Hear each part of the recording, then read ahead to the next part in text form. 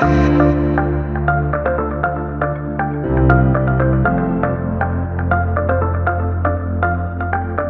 good morning. It's a delight to be with you. It was an honor to be with your leadership team yesterday, getting to know folks, and we thank you for the generous hospitality you've already shown us, the kindness. It's truly encouraging. We've been anticipating this day for quite some time. We started having this conversation several months ago, right? And so this is not something that's been put together without a whole lot of prayer and thoughtfulness. We thank you for keeping in touch with the Masters Academy International, our guys out there in Los Angeles. Raise your hand, with the exception of the elders and the deacons and those who were with us last night. Raise your hand if you have ever heard of the Masters Academy International. So there's a few. Okay, elders and deacons, have you heard of? Okay. Raise your hand if you can fill 30 seconds of time and tell us everything you know about TMAI. Okay. So why do I ask that question? Well, I ask that question because, about 4 years ago, maybe 3 years ago, Pastor John MacArthur was in our staff meeting, and he made a statement that just didn't sit well with me. You don't say that about John MacArthur too much. But it didn't sit well with me, so he says, the Masters Academy International is the world's best-kept secret in global missions. And immediately I said, yes, Pastor John, but we're here to change that. We're here to change that. So that's kind of why they brought me on board nearly 6 years ago, was to help communicate what we do, because we're not in the U.S., we are all over the world. Thankfully, the Lord has us firmly planted in the Dallas-Fort Worth area. I do a fair amount of traveling along with my dear wife, Debbie. We love to talk about the Masters Academy International because we love to talk about the Lord. And not only that, we love to talk about what Scripture says about the Great Commission. So, in a way that I can go back to Pastor John and say more people know about us, the way we do that is we give you something for free, you see. If we give it for free, then you can know more about us beyond just what you're going to hear from this pulpit. So hopefully you've received this card, and on there is a QR code. Don't worry, older folks. If you're not sure what a QR code is or how to use it, ask your 3-year-old granddaughter. She'll help you. It's pretty clear to them. They can show you. So what we want to do is we want to give you a copy of what we call Declaring His Glory Among the Nations. And it is it's a devotional book that on each individual page of the book, you'll get to read a one-day devotional from 200 of our 7,200 graduates around the world.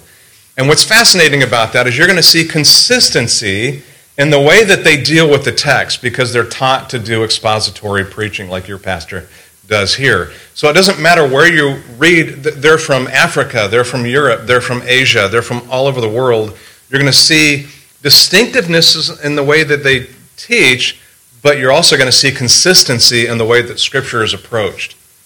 Just like your pastor wants to declare to you the original author's intent of a particular passage of Scripture, you will see that in every one of these writings, I promise you. So get your hands on one of those. Now, if you're thinking to yourself, well, I don't know, sweeten the deal. All right, so we're going to give more things away.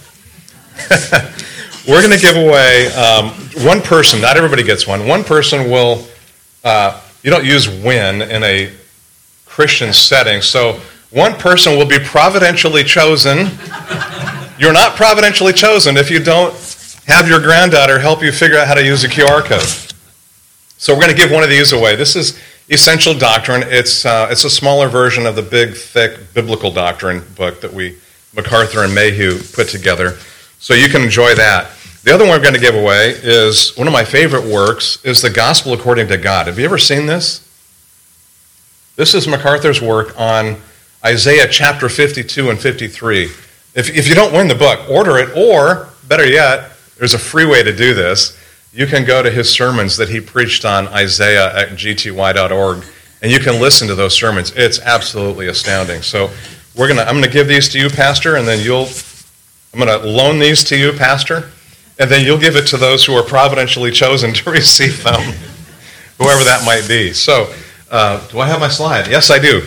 Would you turn in your Bibles with me to Matthew chapter 28?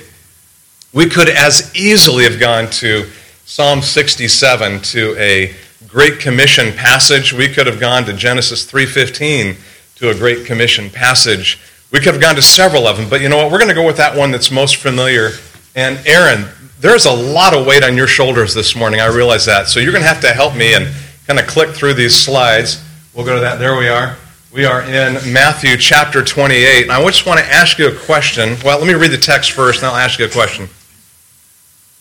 This is God's Word. And if you'll just bear with me, I'm reading from the New Legacy Standard Bible. I hope that's all right. It's the newest edition of the NASB, New American Standard.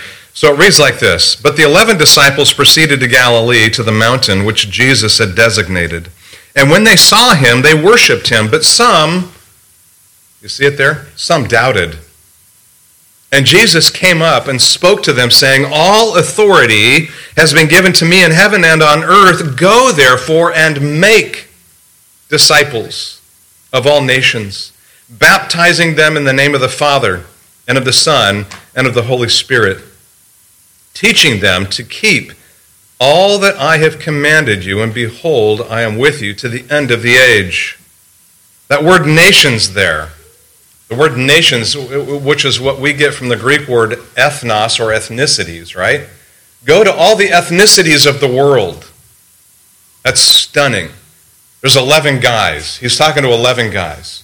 Now there's an argument, and my pastor Tom Pennington makes that argument, and I think it's a good one, that out of 1 Corinthians 15, there's probably the 500 disciples that are probably there during the Great Commission. But you know what? Yes, they're hearing it, but Jesus is telling 11 guys to go to all the ethnicities of the world. If you're one of those 11, just imagine, you could be one of those 11. You're standing by the Sea of Galilee, and Jesus says, I want you to go to all the ethnicities of the world. I want you to teach them to keep all that I commanded you. And you're one of those 11. You're going, okay, so, Lord, who's going to Goldsboro? Right? Goldsboro wasn't even heard of back then, but somebody has to go to Goldsboro, one of those 11, because he's given them the Great Commission. Somebody has to go to Perth, Australia. One of those 11 has to go to South Africa. Another has to go to Argentina. The other has to make their way to Norway. How does 11 people do this? And what are they supposed to do? They're supposed to teach. They're supposed to teach them everything that Jesus ever taught them, in essence. You know what? Missions is not easy, but it is simple. You think about that? Missions isn't easy. These 11 guys had to circumnavigate the globe and tell everybody everything that Jesus ever taught them and tell them to do those things, to observe them. They were supposed to teach. They were supposed to make disciples. They were supposed to tell them to keep. The Greek word there is tereo, to observe, to keep, to watch over, to guard, to really hold to their hearts, to reserve it, to observe, and to pay full attention to everything that Jesus ever said. And if you're one of the 11, you're saying, Jesus, that's a very tall order. And it is a tall order. But I want you to notice something here. Go back one. We got from the 11 disciples, how do we get 3,511? Well, we fast forward a little bit to the book of Acts chapter 2. Acts chapter 2. And you got to imagine that the disciples are looking around them going, we got help from the 500. Now how are we going to improve this? So we get to Acts 2, and Peter preaches an amazing sermon. And who's the audience? Do you remember some of the audience that's pointed out in that sermon? Those who killed Jesus were there. And as if to implicate them with the finger pointing in their chest, he says in Acts chapter 2, you're the ones that killed him. And there was immediate guilt. There was immediate sense of a need to understand, now what do we do, right? And so that was the question, well, okay, now what do we do? Do you remember Peter's answer? Repent and be baptized. Repent, that's to confess what you've done. Repent, admit that what you've done was a sin and it was a violation against God, against his anointed one. And be baptized. That is, turn your life over to the management of your Savior, Jesus Christ, the one that you killed. And that day, they were convicted of their sin. And how many were added to the church? Pastor, help me out here. Yeah, 3,000 people. Now, we could go into Acts 7, we could look at other places, Acts 6, and we could look at all over the New Testament. People are being added to the church. All of a sudden, these 11 guys who received this great commission are looking around. They go, we got some help. One of these days, Goldsboro is going to be reached with the gospel because the church is growing. It's getting bigger. Let's go to the next slide. We're going to go into church history here, and I wish I could cover all of church history, but I can't. So let's talk about this guy Polycarp. Who's ever heard of him? Polycarp. Probably the pastor of the church of Ephesus, probably discipled by the apostle John, right? So he lives his life, he serves the Lord, he was martyred, and he was told at one point to recant of his teachings. What did he say? For 86 years I've served the Lord, and he has never done me wrong. And they killed him. And the church grew. They killed Stephen, right? Acts chapter 7. And the church grew. God convicted Saul's heart, his life. He became not just a killer of Christians, but one of the foremost evangelists the world has ever seen. And the church grows. What else do we see here? 200 years later, church growth happens with much persecution. We get to the Council of Nicaea in 325 AD, right? Athanasius, an African theologian, is at this council, and he's the guy that says that Jesus is God. You know what they said to him? The world against Athanasius. Athanasius shot right back. Athanasius against the world. And the church continues to grow. And we understand as we read our texts of Scripture that Jesus is indeed God, and the church continues to take off. People are baptized. People are repenting. People are observing everything that Jesus ever said. Then we get to the reformers, right? Anybody know some reformers? You've heard of these reformers, right? So the Reformation has been going on ever since Jesus commissioned the disciples. But really, the Reformation that we would make the best sense out of it is, Wycliffe back in the 1200s. He puts God's word into the modern language. Then we fast forward with Wycliffe. What happened to him? He was torched. Is it safe to be a Christian? No. We stop there? No. We keep going. 100 years later, they dig up his bones and torch it some more. So we make our way through the reformers. We get up to, guys like Tyndale who print the Bible in English, but he has to do it in Germany. And you get businessmen that look at what he's doing and say, well, how are you going to get those Bibles back to England? Well, a guy that owns the supply chain puts them on his boats, and they bring them back into England, and they distribute them. They're a part of this missions supply chain, and the church grows. Luther pops up. Luther, salvation by grace alone, through faith alone, in Christ alone. Calvin, the church is growing through the 1500s and the 1600s, and we keep getting bigger and bigger, and all of a sudden, Goldsboro's not that hard to reach. So we go to the next slide. Church history is behind us. Those generations are gone, and now it's your turn. Now, let me make that more clear. It's our turn. Because the 11 disciples, it was a group of guys. They worked together. The churches worked together. It's not one individual that makes this happen. Yes, I say it's your turn, but you work on a team.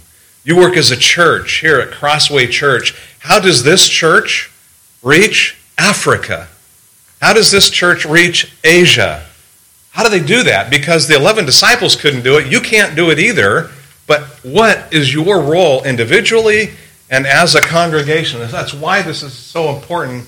It's your turn, but you take the Y off. It's our turn. Next slide. Okay, so we're supposed to make disciples of all nations. What is a disciple? How does it work? Look back at Matthew 28. This is what I mean by the Great Commission or missions is not easy, but it's simple. Here's the simple part.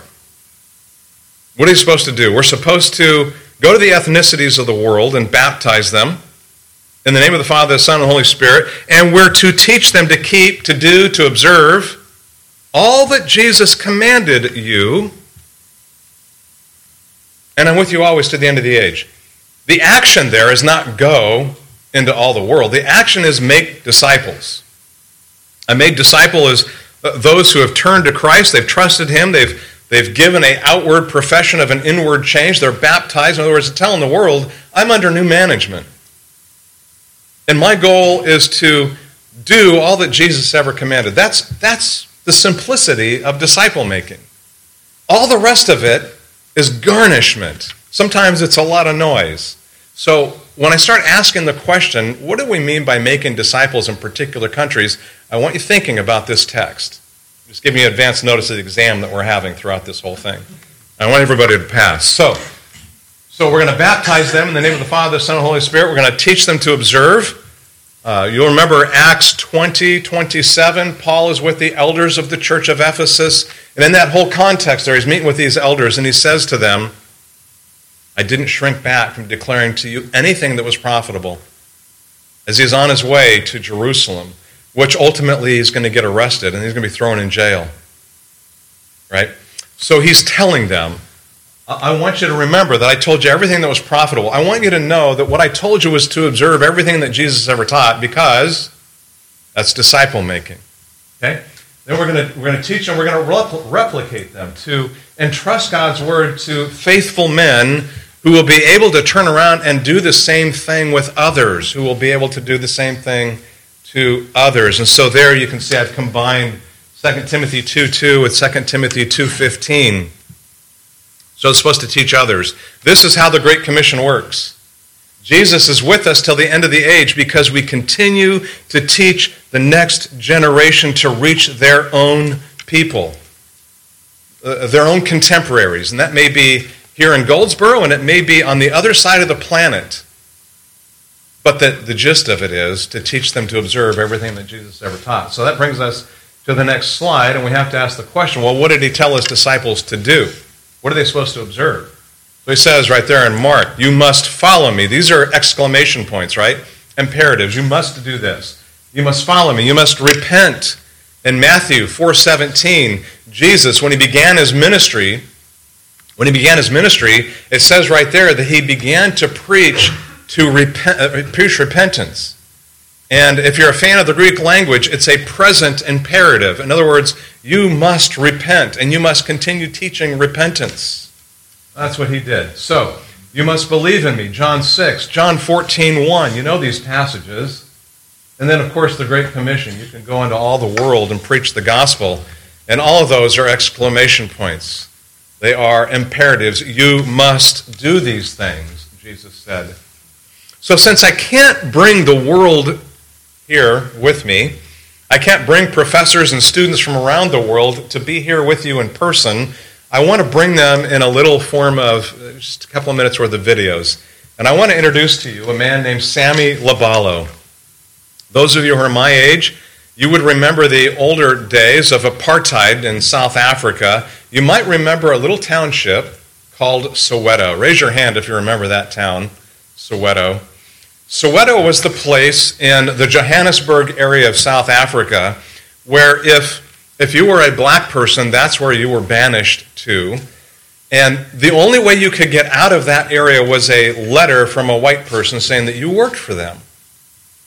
Well, so how do you reach Soweto, South Africa, with the gospel? How do you make disciples out of a place like that that has been banished away from others?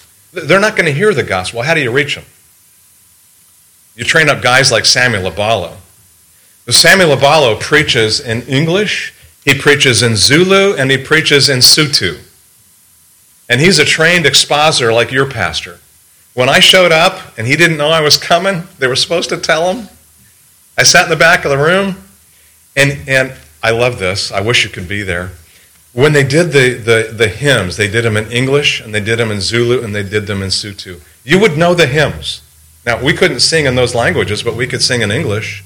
He takes the pulpit, much like this one, and he says, turn with me. We're going to pick up where we left off last week in 1 Thessalonians chapter 1, verses 9 and 10. And he preached that message as though he was the only guy in that area that could reach the people in that neighborhood. Out of 2.5 million people in Soweto Township, he's the only expositor. And after he began to train the people, after about 9 months, there was some jealousy going on in the neighborhood, and the old church tried to come in and kick him out. And the people said, no, we've been taught the Bible, he's our pastor, we're not leaving. I tell you what, if I lived in Soweto, he would be my pastor. I want you to meet Samuel Lebalo. Thank you, Aaron. Samuel Lebalo. I'm a pastor at Maletsane Baptist Church. We are a church of about 45 adults and 15 children. The reason I went to Christ Seminary was that I desired to be thoroughly equipped to handle the Word of God, that I may be able to serve in the local church, especially in my mind was more in a township setting. Christ Seminary was recommended to me by Joseph Matlala. He was our pastor by then and a student at Christ Seminary, and he's currently a professor at Christ Seminary. So I admired how he handled the Word of God and how he reasoned from the Scriptures, and I was eager and have that desire to also be able to share the Word of God in a way that it will glorify God. Before then, I used to just preach out of my own head, like especially copying other sermons from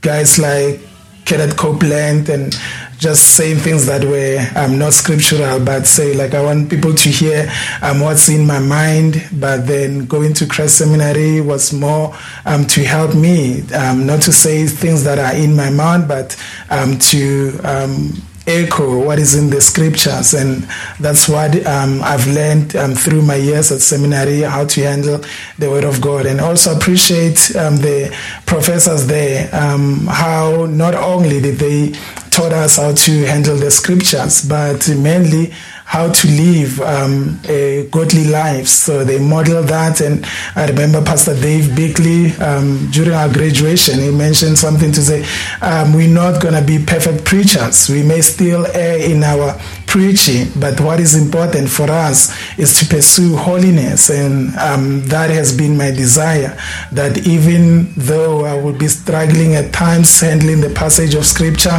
but my love for God and my love for His people should continue to be a motivation of why I want to be diligent in handling the Scriptures. So that's Samuel Lebalo. He is a dear friend. Pastor, I gave you some booklets here. There's a story about him in that booklet that you can share. So that's Sammy from the Soweto Township. And I show you Sammy because he is a reflection of 7,200 other graduates. And he's a godly man, just a dear wife. We have had him back in the U.S. a few times just to serve with us over here. Dear friend, I want you to turn with me to Romans chapter 10. Romans chapter 10. Romans chapter 10, because I just want to get the simplicity of the gospel clear once again. This is in a setting where Paul is addressing the Jewish people of the day who were embracing the law as a way of salvation. In other words, he was addressing those who thought that they had to be obedient in every way in order to be saved, good works, kind of salvation. And he says this in verse 8. He says, but what does it say, meaning the Scriptures? He says, go back and read your Old Testament. Go back and read the Hebrew Scriptures. Verse 8, but what does it say? The word is near you. It's in your mouth and in your heart. That is the word of faith which we are preaching. That if you confess with your mouth Jesus is Lord and believe in your heart that God raised him from the dead, you shall be saved. Why didn't he say, if you obey these 600 plus laws faithfully every single day and make no mistakes, you'll be saved? Because it doesn't work. It doesn't work. You cannot behave your way into heaven. It is God's work through his Son on the cross, who lived the perfect life on your behalf, that you would take his righteousness and he would take your unrighteousness. And this is what he wants his readers to see. that if you confess with your mouth that Jesus is Lord and believe in your heart that God raised him from the dead, you will be saved. For with the heart a person believes, leading to righteousness, and with the mouth he confesses, leading to salvation. Yeah, but Paul, what about the Sabbath? What about tithing? What about all the laws that they have, ceremonial laws, etc.? Verse 11. For the scripture says, and notice he's quoting from the Hebrew Bible, whoever believes in him will not be put to shame. For there is no distinction between Jew or Greek, for the same Lord is Lord of all, abounding in riches for all who call on him. For whoever, that means everyone, who is calling on the name of the Lord will be saved. Verse 13, will be saved. I said earlier that missions is not easy, right? But it is simple. This is the simple gospel. It's not what we do, it's what he's done. It's our trust in his righteousness to take our unrighteousness upon himself. Verse 14. How then shall they call on him whom they have not believed? Well, they're supposed to obey all the law. That's how they're supposed to call on him, right? No, that's not what he says. How will they believe in him in whom they have not heard? In other words, they need to hear the preaching, right? How would your church be if you didn't have a pastor expositing the word faithfully each and every week? Would you be a strong church or a weak church? Be a weak church. And how will they hear without a preacher? The Lord designed his church so that sound biblical preaching would expose his people to the Word of God for a reason. Here it is. So that the saints, the believers in their churches, would do the work of the ministry, Ephesians 4, right? Ephesians 4, that they would do the work of the ministry for how long? Remember in chapter 28 of Matthew, until the end of the age. Those 11 disciples are no longer walking the planet with us. Their Savior and our Savior is with us till the end of the age. We do what they were called to do, to faithfully evangelize and disciple the people of the world. Moms, do you understand how vital your role is as a mom in your own home? You have a precious place to evangelize and shepherd and disciple your own kids so that one day they will walk with the Lord. Dads, you have the same responsibilities, but Mom, you're with them more hours of the day. You have a great responsibility. Verse 15. And how will they, meaning those preachers mentioned in verse 14, how will they preach unless they're sent? Did you see that? How will they preach unless they're sent? In other words, how is a church going to have a preacher if nobody sends that preacher to that church to preach? The book of 3 John is all about a guy named Gaius. Maybe you're familiar with it. He's a sender. He's probably a businessman. Maybe he's a farmer. He's not a preacher, but you know what? He takes care of the missionaries that come through his area. And sometime take a look at 3 John chapter 1, because there's only one chapter in the entire book. It's the shortest book in the New Testament, but it's about a businessman. Verses 1 through 8, but especially 3 John 6. John instructs Gaius to send missionaries on their way in a manner worthy of God. You know what? If you're a sender and you say to yourself, well, how am I supposed to send this guy? It's not a tall order. It's in a manner worthy of God. It's a very tall order. In other words, send them in a way that God would send them.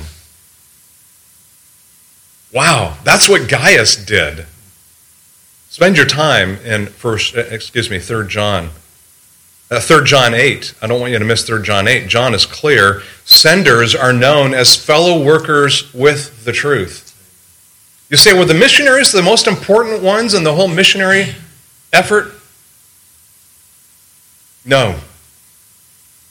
Those who send them are called fellow workers with the truth. It's as though they are in the trenches with them, because they are. Now, their trench is the same trench, but it might be removed by several time zones.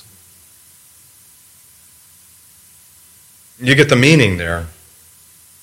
So yes, the fields are white for a harvest, but who's going to send them? Not the 11. We us, we're going to send them. Biblical preachers don't have deep pockets to support all the financial aspects of missionary work. They need fellow workers with the truth, fellow workers with the gospel, people like Gaius who say, I'll help you. I'll hold the other end of the rope and I'm not letting go. We need them to pray.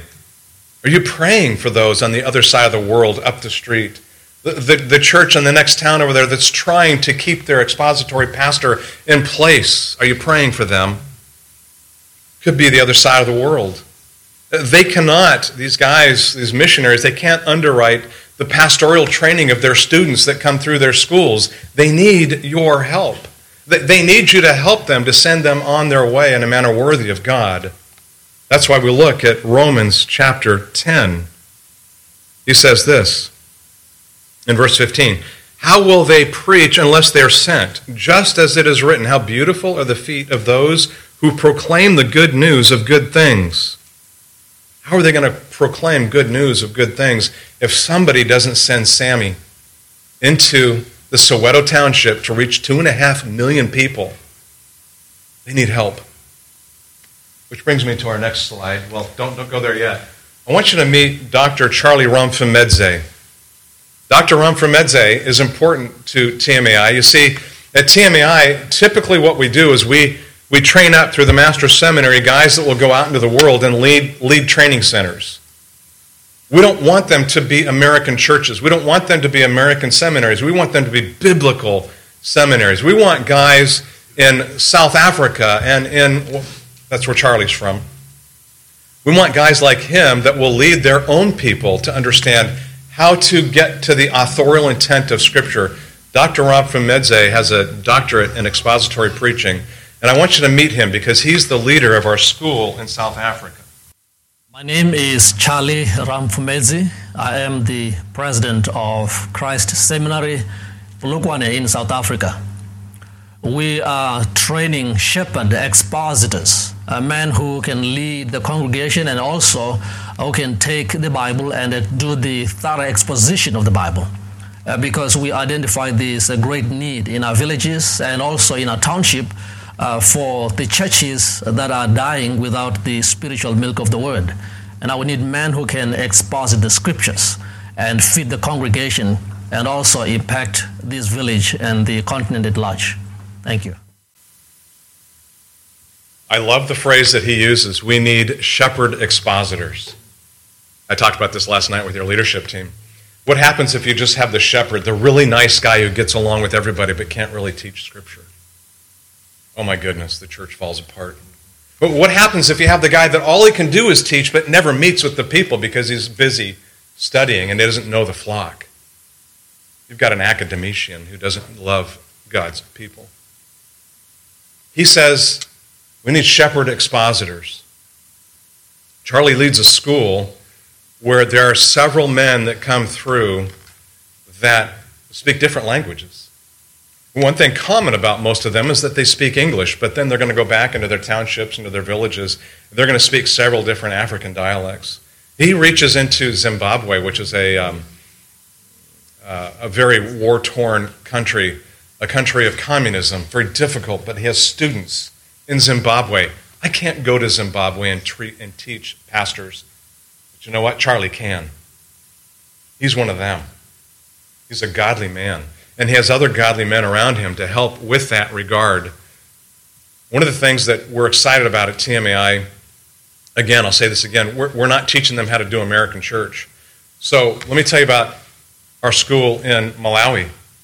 In Malawi, when we showed up there to train the pastors there, we quickly figured out that we needed to have their wives, their husbands and wives, into the house with their professors outside the classroom to disciple them, not just them, but the women, so that our professors' wives could help disciple their women. Because in that area, in that day, as much as it just makes us send shivers down our spines, it is acceptable to do wife beating.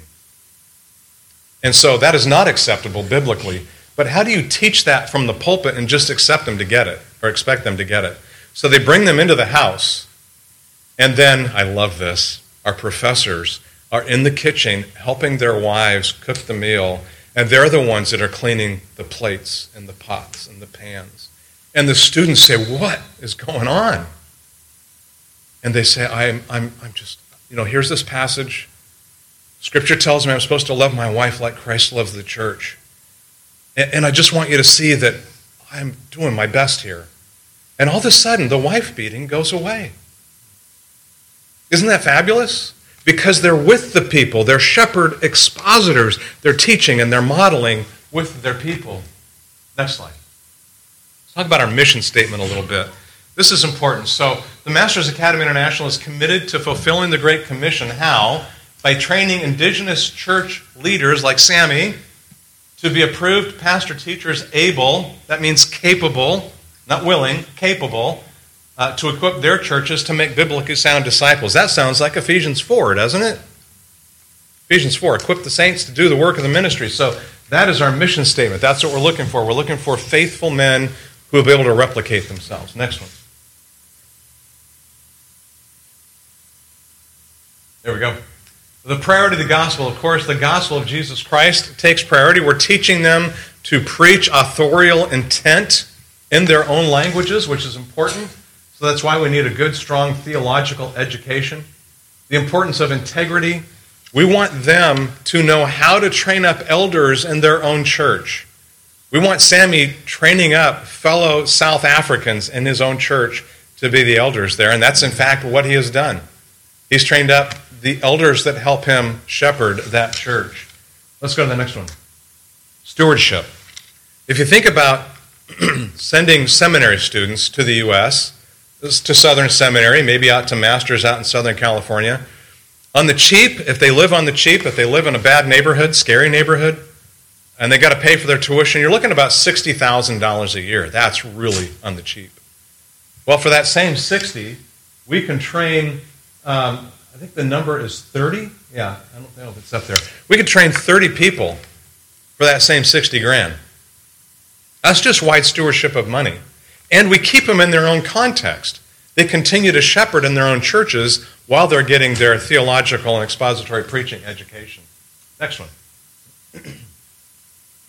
Multiplication. Well, multiplication is important. We want them to multiply not only within their own church, but to multiply churches, church planting. So that's important. The body, in turn, will be fully equipped to faithfully preach Christ to the surrounding community. And with now over 7,200 graduates, it just makes sense that we're not just in the locations, the 18 training centers that we have. We're in over 80 nations now training pastors to preach God's word. Next one. Impact. Indigenous church leaders are more effective at planting and shepherding their own churches than those who are from the outside. So if you or I want to go to Colombia, or any other place in the world for that matter, we might have to learn the language. Okay, you know the language, but what about the culture? It's a different culture. What about having to renew your visa and now having to renew your passports? And it's going to take you several years, maybe 20 years, to really understand the culture of the Czech Republic and their language. But what happens if we raise those people up and teach them to do what your pastor does here on a faithful weekly in and out basis? They reach their own people with the gospel. It's our ministry distinctive. Okay, next one. Presence. Our faculty live in the country where they minister, and that goes back to that idea of Malawi, for example. How do you teach a people that their culture is violating God's word when you can't show them? That's why it's important to be there with them and to train up their own people, to disciple their own people. All right, good. Longevity. They're not subject to these visa issues like I talked about. They are in their own land. They're in their own country, reaching their own people. Again, so that's just another ministry distinctive we have. Training distinctive. So we follow this historical grammatical hermeneutic. We're here to teach our students how to read the text on their own. We're here to teach them how to understand the original authorial intent, whether it's in Greek or Hebrew, so they can give it to their own people, so that they don't create a culture that is their culture. It's a biblical culture we're looking for. Let's go to the next one. All right, so I got a question for you. Let me paint a picture. Japan, severely unreached people group. It's a Western nation in the sense that their economy is built around the same kind of mindset, right? Same kind of mindset, economic kind of mindset that we have here. It's different there. Those who come to work first are most respected. Those who leave last are most respected. So what does that mean? Everybody's going to arrive early. Everybody's going to go home late. And so what does that mean for the family? What does it mean for Sunday when somebody would normally go to church? It means they're exhausted and they don't want to go anywhere. How do you reach Japan with the gospel? If you're one of the 11 disciples and you were to say, well, Japan, that's a tough place, Lord. How do we make disciples there? Well, how do you make disciples in Japan? Matthew 28. Baptize them. You teach them. Teach them what? To observe everything that Jesus ever taught. And guess what? He's with you always to the end of the age. I asked our president of our school in Japan, Daisuke Okada, 6 years ago, Daisuke, how many expository preachers do you have? Now, when I say expository preachers, I think of your pastor. How many of those do you have in the whole country of Japan that you know of? He says, 2. That's a big nation. So he started the school in Japan many years ago in Tokyo, and I met with him again this year, and I said, remember that question I asked you? He goes, yeah. How many do you have now? He goes, 4. Because they're training. And now what he would tell you is now they have 70 guys that will show up to a conference on expository preaching, and out of that conference will come the students that attend our school in Japan to become expository Bible teachers. That's Japan. So how will Central America trust Christ? I'm getting repetitive here. What's the Great Commission? Baptize them. Teach them everything that I ever taught you. To do it, to observe it, to keep it. Now you're going to meet Edwin Zayala. Edwin is one of our professors in Honduras. You know what nation he's from? He's Honduran. He is Honduran. In fact, his father-in-law is the president of the organization. He married the president's daughter. How crazy is that? This is Edwin Zayala. I want you to meet him. Actualmente tengo 25 estudiantes. Currently I have 25 students. Y cuando yo pienso en una clase, no pienso tanto en el impacto a la persona misma, sino el impacto a las iglesias que estoy haciendo. And when I'm teaching a class, I don't look at just the impact that I'm having on those people, but I try to look beyond it of the impact that this is having at their congregation. Por ejemplo, cuando tengo estos 25 estudiantes, yo estoy pensando en 25 iglesias. So when I have these 25 students, I'm actually thinking about 25 churches. Y eso me mantiene dar lo máximo de mí. And so that motivates me to just pursue excellence in this. Y a través de los años he visto el impacto que esto ha causado. And throughout the years, I've seen the impact of this.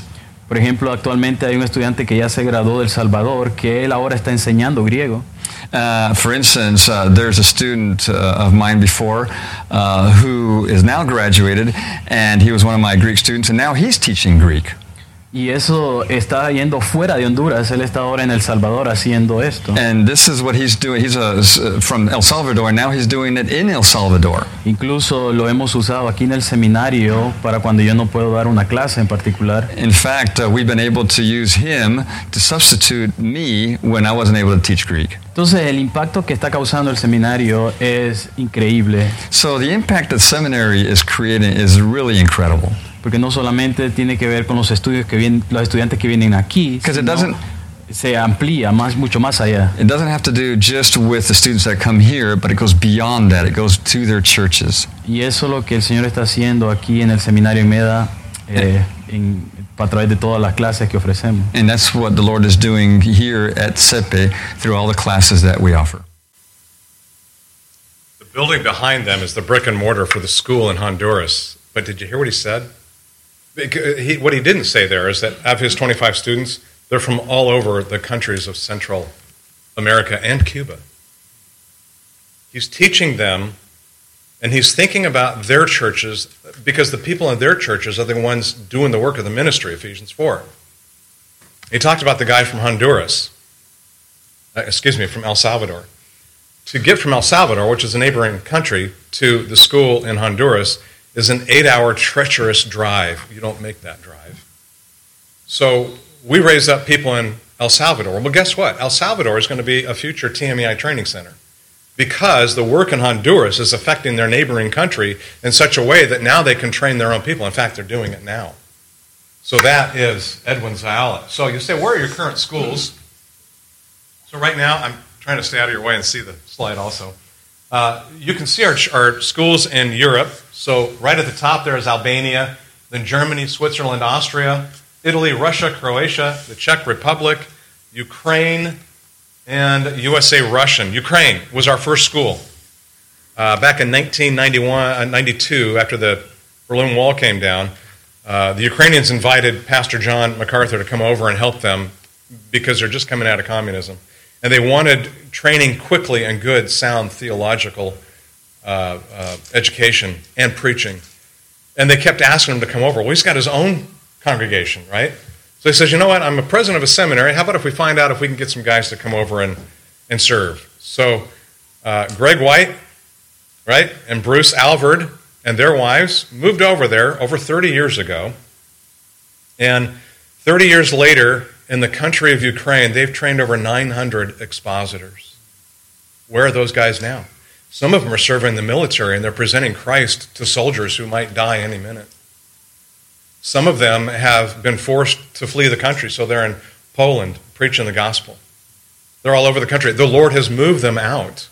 That's why we're excited.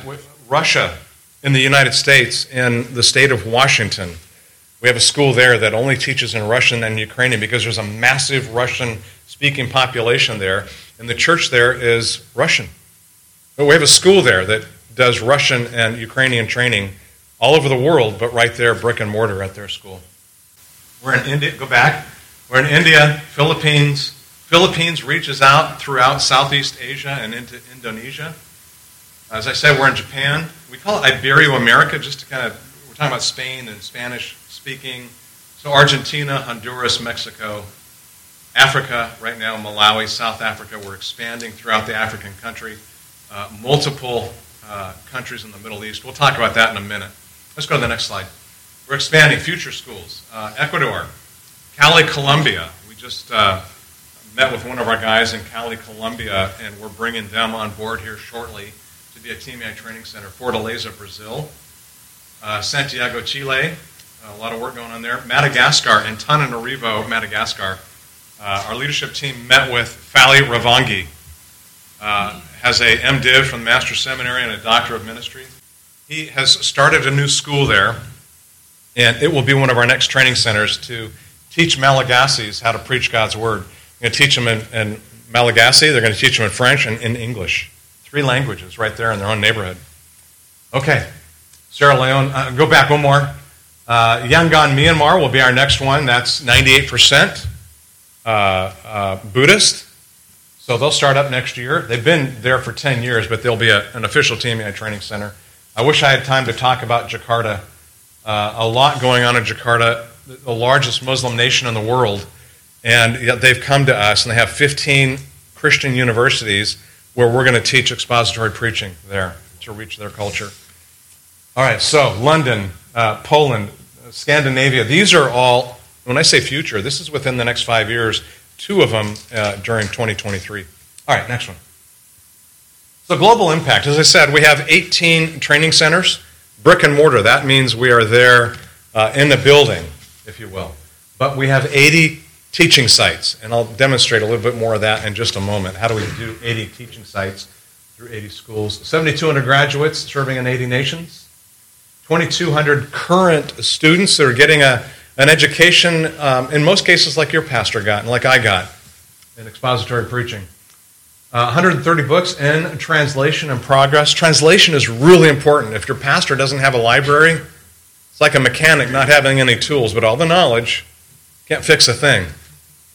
So we need good books. We're teaching them how to write theological material in their own language, but we're also translating many good books from English and some of the world's languages into their language. I wish I had more time to talk about that. Thousands of church leaders come to our conferences every year, and out of those conferences all over the world, that's where our students come from. They say, I want that. And that they want is to be a godly servant of Christ who knows how to rightly divide the word of truth and equip the saints in their churches to do the work of the ministry. 73% of our faculty are indigenous, meaning they're from their own country. Again, I said we don't want to build an American church overseas. We want the indigenous people building a church, Christ builds the church, but they're doing it biblically. And so that's why we want indigenous people like Sammy leading a church. 38 languages spoken by our student body. You go back to those 11 disciples, how are we going to do this? We don't know all the languages of the world. I'm with you always to the end of the age. You get what I'm saying? These guys are speaking God's word in their own languages all over the world and doing what your pastor does faithfully week in and week out. Well, TMEI relies on your prayer support. We rely on your financial support, but your prayer support is significant. In fact, once a year in July, we do a thing called, it's a prayer week. And we ask our people to send us prayer requests because we send them out to our schools all over the world, and they're praying for you. But then we also ask you to pray for them.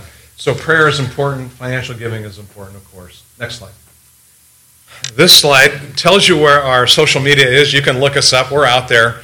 It also tells me that I need to remember if there's any live streaming on or any recording going on, we need to stop now because we're going to talk about some dangerous places in the world.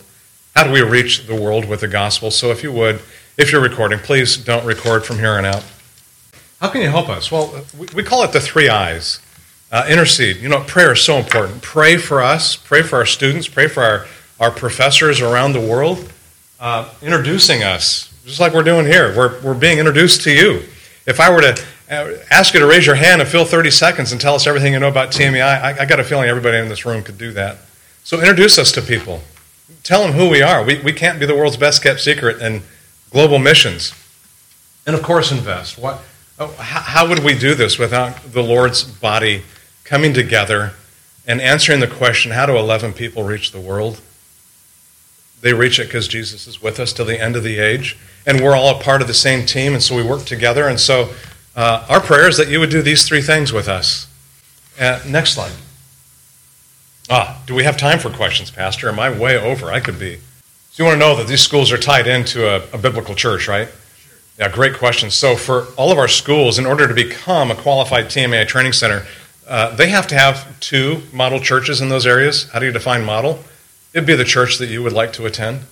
A church like yours, right? Those who are modeling expository preaching, they're going to be known by elder leadership, not just one guy that calls all the shots, but a New Testament leadership model that says godly elders rely on the Lord to help lead that body of believers, and a number of other things that would qualify as a model church. So we want our students to be able to come to a school where, if they're coming from a distance, they can assimilate into a church that gives them immediate access to what it's like to have a biblical model of church.